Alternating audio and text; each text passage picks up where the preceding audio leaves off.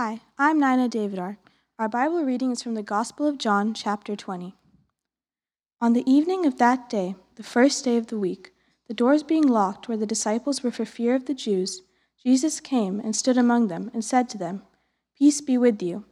When he had said this, he showed them his hands and his side. Then the disciples were glad when they saw the Lord.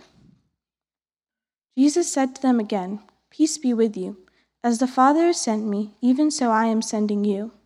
And when he had said this, he breathed on them and said to them, "Receive the Holy Spirit. If you forgive the sins of any, they are forgiven them. If you withhold forgiveness from any, it is withheld." The word of the Lord. All right, we're going to look at God's Word again. John chapter 20. Nina just read it for us. We're looking at a little section of the resurrection narrative, and we're going to hold this together in 5 words today. Okay, so 5 words. Your first word that you need to remember is first.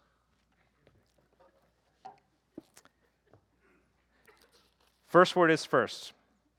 On the evening of that day, the first day of the week, the doors being locked where the disciples were for fear of the Jewish leadership, Jesus came and stood among them and said to them, "Peace be with you." Now, what I want us to see as we're looking at this narrative today and how we're holding this together is that John, the gospel writer here, is famous for, or he's known for, if you read the Gospel of John, for linking back to Genesis. So we get this at the very beginning of the Gospel of John when John describes not the birth narrative of Jesus, but the incarnation. In the beginning was the Word, and the Word was with God. And the Word made all things, and then the Word became flesh. And he's talking about the pre-incarnate Son of God creating all things and then becoming human. And we're meant to evoke the creation narrative, Genesis 1, 2, and 3, the whole rest of the way. And we get this in some of the things like light and darkness being played off of each other and some of the other elements in the Gospel of John. What we're getting right now from the beginning of the Easter story is the new creation. So let me read to give us a little bit of a backdrop of Genesis chapter 1, which is the backdrop to the Gospel of John. In the beginning, God. So in the very beginning, God. That's the starting point. God. God shows up. He creates the heavens and the earth. And then in verse 3, God speaks. God said, "Let there be light," and there was light. And then verse 5, it goes on down to say, God called it day and night, and there was evening and there was morning on the first day. And then we jump ahead to John chapter 20. And notice what's happening. When did the resurrection take place? What day of the week was it? A Sunday, right? In Jewish understanding, which was built off of that Genesis 1 narrative, this is the 8th day of the week, or the first day of the week, depending on how you're looking at it. So in the beginning, God creates. That's Genesis 1, right? By the end of the week, Genesis 6, he creates man, and on the 7th day, God rested. In the story of Jesus' passion narrative, it's on the 6th day when he's crucified, the same day that Pilate says, "Behold the man," when Jesus is the man representing all humanity created on the 6th day. And on the 7th day, God rested. And in the Passion narrative, he's resting in the tomb. And then on the 8th day, something happens. It's new creation. New creation is happening. On the very first day of the week, God shows up again. And when he speaks, he says, "Peace be with you." The resurrection of Jesus, John wants us to see this, is something different is happening. Eternity is breaking in. And God is right there in the room with us. He's shown up in physical presence. And it's the reminder for the disciples and for us as we read this narrative, that this life is not all there is. The things that we see, that the years that we spend on this life is not all there is. There is more going on, even right behind our eyes. The idea that the descriptions are often Jesus walked through a wall here, but it doesn't say that. It just says, and then they saw him. Almost like, if you walk into a room and somebody's sitting in there and you're not cognizant of them, and then all of a sudden you're like, "Oh, didn't see you here." God is saying through Jesus resurrected to the disciples, "I'm right here. You just need to peel back your eyes a little bit. Something new is happening. Jesus' resurrection is the first act of the new creation, God's intention to restore all things as they were intended. And he's inviting us through the disciples, to new creation life. In 2 Corinthians 5:17, Paul talks about it when he says, if anyone is in Christ, he or she is a new creation. The new creation that is birthing the resurrection is what God wants to do in each of our lives. And the invitation of that first Easter is live now as citizens of that eternal kingdom of God. Our first word is first. Our second word, therefore, is peace. Good. You guys are tracking with me. Second word is peace, because Jesus says, peace be with you. And that peace be with you is repeated. So it's not just a greeting. Shalom, or peace be with you, was a common greeting in Hebrew wording. It was Hebrew language. But by the repetition of it here, it's meant to have a theological thing going on. What Jesus is saying is, I'm now arrived as the Lord of the universe, and I'm bestowing on you a benediction of peace. And the Hebrew understanding behind that is this word shalom. We've talked about it. Shalom means wholeness, completion, flourishing, harmony in every possible way. And the only time that humanity has ever experienced shalom is in the Garden of Eden, before the fall. We see it especially in Genesis 2, where they're there with whole and flourishing lives, physically, emotionally, spiritually, with one another, with God, with the creation itself. And the beauty of it is in Genesis 2:25, kind of the high point of it is in the man and his wife were both naked and unashamed, completely exposed to one another, and with no fear, no shame, no guilt. And the same was true with God. No fear, no shame, no guilt, because they were in shalom. Wholeness and reconciliation with God, peace with each other, peace with themselves. The sort of thing none of us know, except in glimpses. And what we live in instead is what happens afterwards.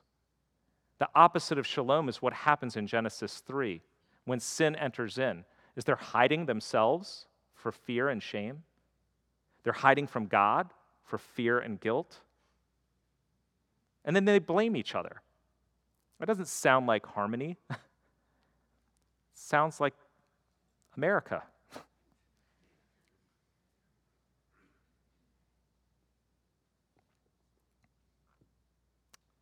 But Jesus comes in that resurrection moment, says, peace be with you. And he's extending the shalom of God from Eden into their lives, saying, I want you to repartake of what you had back then by being reconciled and having peace with God, so you can have peace internally and peace with one another.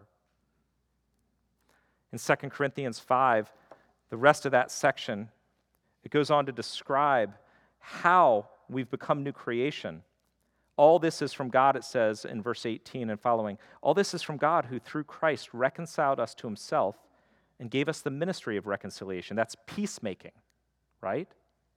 That is, in Christ, God was reconciling the world to himself, creating peace, not counting their sins against them, and entrusting to us the message of reconciliation. Therefore, we are ambassadors for Christ. God making his appeal through us. We implore you on behalf of Christ, be reconciled to God. What Jesus does through his death on the cross is reconciles us to God. Yes, in sin and in the fall, we were pushed out. We're hiding and we're in shame. We have guilt, but God, through Christ, reconciles us. And the opportunity is not only to be at peace with God, where he says there is no condemnation for those who are in Christ Jesus, but for you to therefore have peace internally with yourself and with one another, and then to be an agent of reconciliation and peace in this world. That's what we are called to be, to live out the resurrection joy of having God's peace in us. As Jesus says, my peace I give to you, now go and give it to others. Be an ambassador for peace, because you have my peace in you. Our first word is first. Our second is peace. Our third is sending. You guys are right there, I know. As the Father has sent me, Jesus says, so I am sending you. After he says peace, and then he says, and when he had said these things, he breathed on them and said to them, receive the Holy Spirit. If you forgive the sins of any, they are forgiven. If you withhold forgiveness from any, it is withheld. What we're getting here, again, echoing back to Genesis, is we're getting back to the creation mandate, as it's called. So in Genesis 1, we get a couple of descriptions of what God has done in creating us. You're made in my image, and then God says to humanity, or the declaration in Genesis 1, the theological declaration is, be fruitful and multiply. Fill the earth and have dominion over it. And then in Genesis 2, it's a separate description of the same events, where it says that God places the man in the garden to tend the garden. Okay, so the description there is what is called the creation mandate. It's basically like each one of us as human beings, regardless of whether you believe in God or not, have been created for a purpose of bringing order to this earth. To tend the garden basically means literally to go from something that is not fruitful to making it fruitful. Or if they were doing what they were supposed to do, which is to filling that earth without sin and tending the garden, they should have been growing the Garden of Eden until it covered the whole earth. To take the desert on the far side, outside of the garden, to take the jungle over here and turn it into the garden. If they had been tending the garden. And we do that in our work, in our relationships, in the way that we live out our role as human beings in this world, the vice regents with God, that we carry out the purposes that God created all humanity to do, to move from chaos to order, from nothing to beauty, from nobody to families and communities and societies. We're living out what we're called to do in God's creation mandate. But then with his disciples, Jesus gives a new creation mandate. The new creation mandate, as the Father has sent me, so I am sending you. That's it. As the Father has sent me, so I am sending you.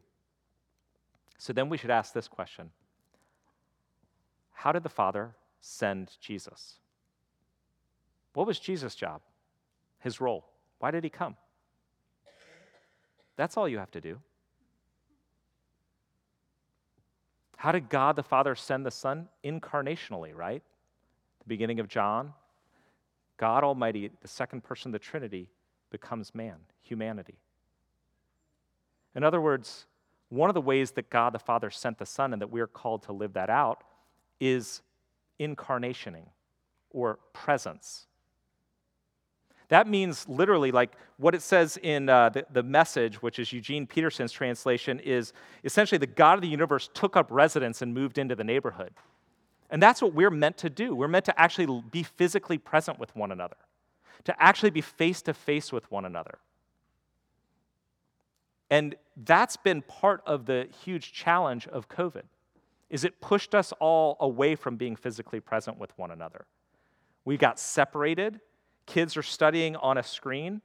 And we live in a digital media world as well, right? That's where our communication is done. That's where our bold statements are made. That's where we get all of our input, not in conversations with actual human beings, but in a digital media world with cable news or Twitter or with Instagram or whatever platform we're using. And that is an inhuman way of interacting. God the Father sent his Son physically, and we're called to that, to be present with one another. And the description of Jesus' incarnation tells us two things. One, place matters. Place matters. Where you live, your physical presence, your proximity in a work, in school, the people you're sitting next to today, place matters, and relationships matter. And that's what we're called into in Jesus' incarnation, to live out what Jesus was sent to do. Secondly, in the new creation, or how Jesus was sent by the Father, is he was sent with a particular purpose, and it was to build a kingdom. When Jesus comes, he says, repent, for the kingdom of heaven is at hand. In Luke chapter 4, the very first sermon that he preaches is in his hometown, and he reads from Isaiah 61. And the passage from Isaiah 61 says, the Spirit of the Lord is on me to preach good news to the poor, liberty to the captives, sight to the blind. God's new creation is breaking in through Jesus as the kingdom of God is unfolding in his life. And what does he go about doing? He goes about preaching the good news, welcoming in the poor, casting out people bound by demons, casting out the demons, and giving sight to the blind.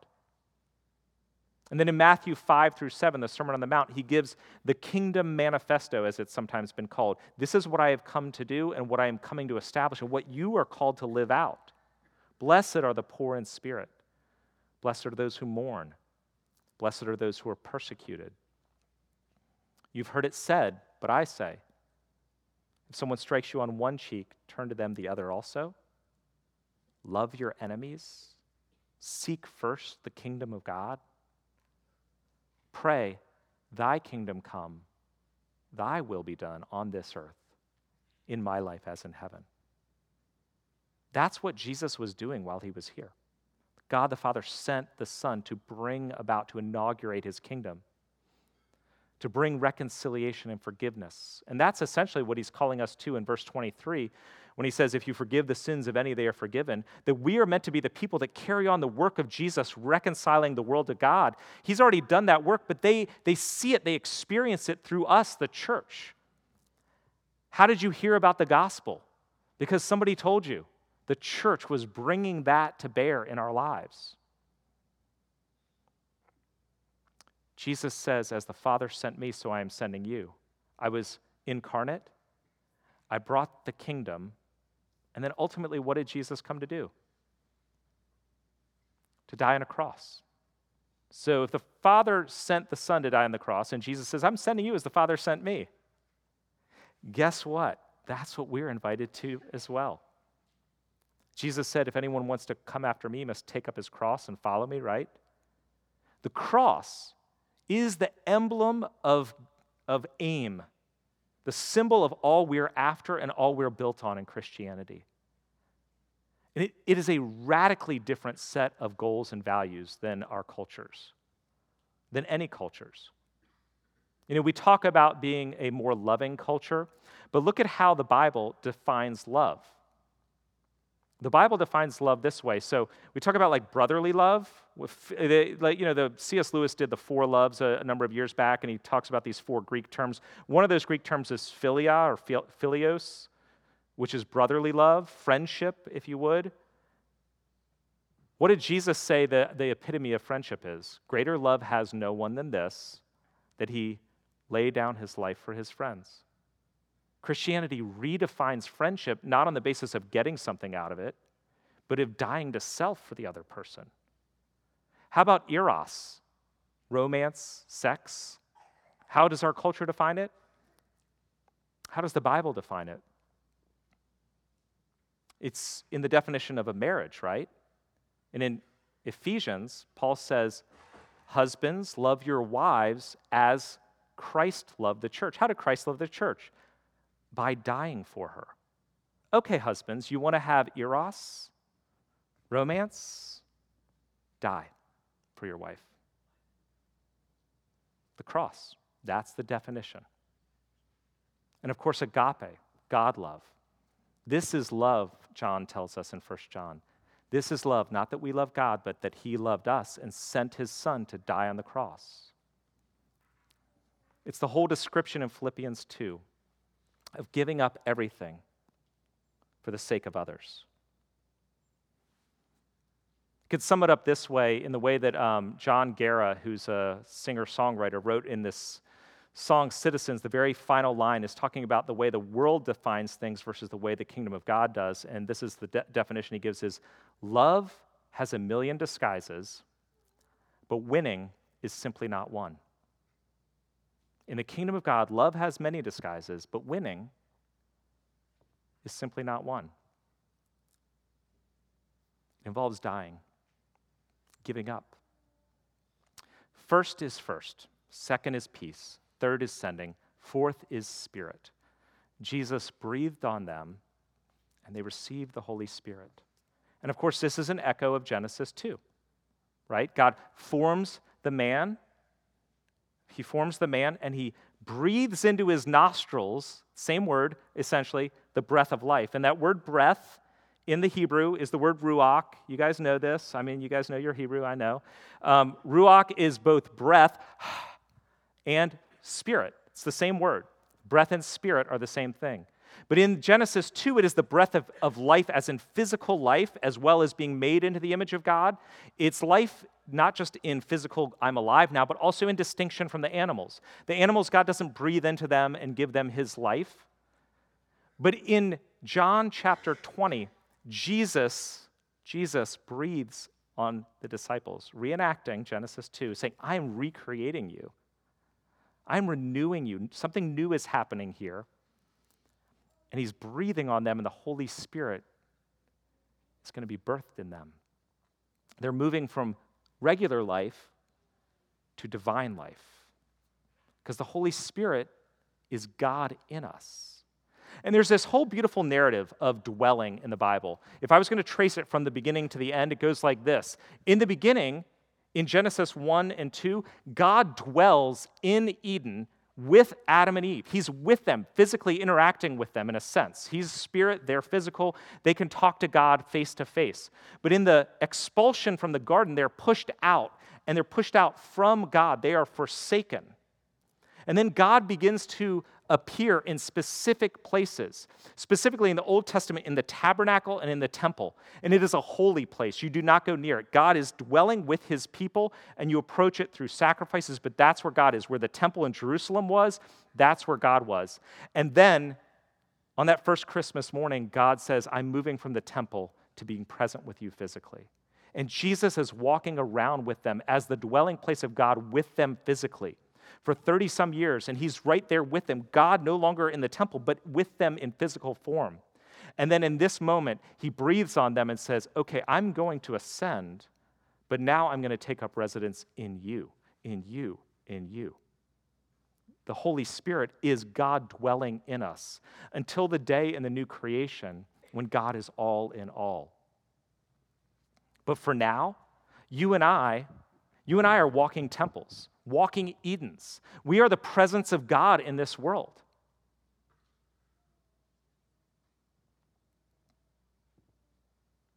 In Genesis 1, it says that we're made in the image of God. All of us, that means every single person is uniquely designed with equal dignity and worth and value. But in Romans 8 and in other places, the description is not just made in the image of God, but to be conformed to the image of Christ. So every one of us, by being made in the image of God, has equal value and dignity, regardless of ability, skin color, achievement, intelligence. Whether you live a half a day in the womb or 120 years on this earth, no matter what you've done, good or bad, all with equal dignity and value. But then we, in Christ, are called to be conformed to Christ. God's design for us is that we are walking Jesuses. So how do you do that? Well, according to this, it's not effort, it's not strategy, it's communion. Communion with the Holy Spirit dwelling in you. The Spirit that gives you faith and leads you in assurance and guides you and empowers you. So the way that we look more and more like Christ, live out his kingdom purpose for us, is in union with Christ by the Holy Spirit dwelling in us. So we spend time listening to God, developing and deepening our relationship with God. We can come up with missional strategies or ways to deal with our indwelling sin, but really it's commune with God, spend time with him, feed on him, lean into him, let the Holy Spirit work in you. And through you, transform the world. N.T. Wright sums this up in his book, Jesus and the Resurrection of the Son of God. He writes this: Jesus breathes on the disciples as the Creator breathed into human nostrils at the beginning. They are equipped to be the people through whom forgiveness of sins becomes a reality in the world. They are thereby sent into the world as the Father had sent Jesus to Israel, to implement there by their witness to him the unique and decisive events of his ministry, death, and resurrection. Put it in more simple terms, where is God seen in this world? How is God experienced by people? How is he usually heard? The number one way is you. Or to be more specific, it's our fifth word, yins. So the English language doesn't have a you plural, right? If you're in England, you'd say you lot. If you're in parts of the north, you say yous, right? And if you're in the south, you say y'all. This word is the superior word. Because it's shorter, like y'all could have like 3 syllables depending on who's saying it. Yins is just one, it ends. Yins is actually a Pittsburgh thing, and from the kind of Appalachian areas of the U.S. where it kind of was Scottish, Irish being brought down and then shrunk again. It was you-ones that became you-uns and became yins. We're going to use it for now. Just bear with me. When Jesus calls the disciples, he goes to them and he says in verse 21, peace be with yins, right? And as the Father sent me, I'm sending yins. In other words, the disciples in that moment are gathered in the upper room. 10 of the 12 are there. Thomas is not there, and Judas is dead.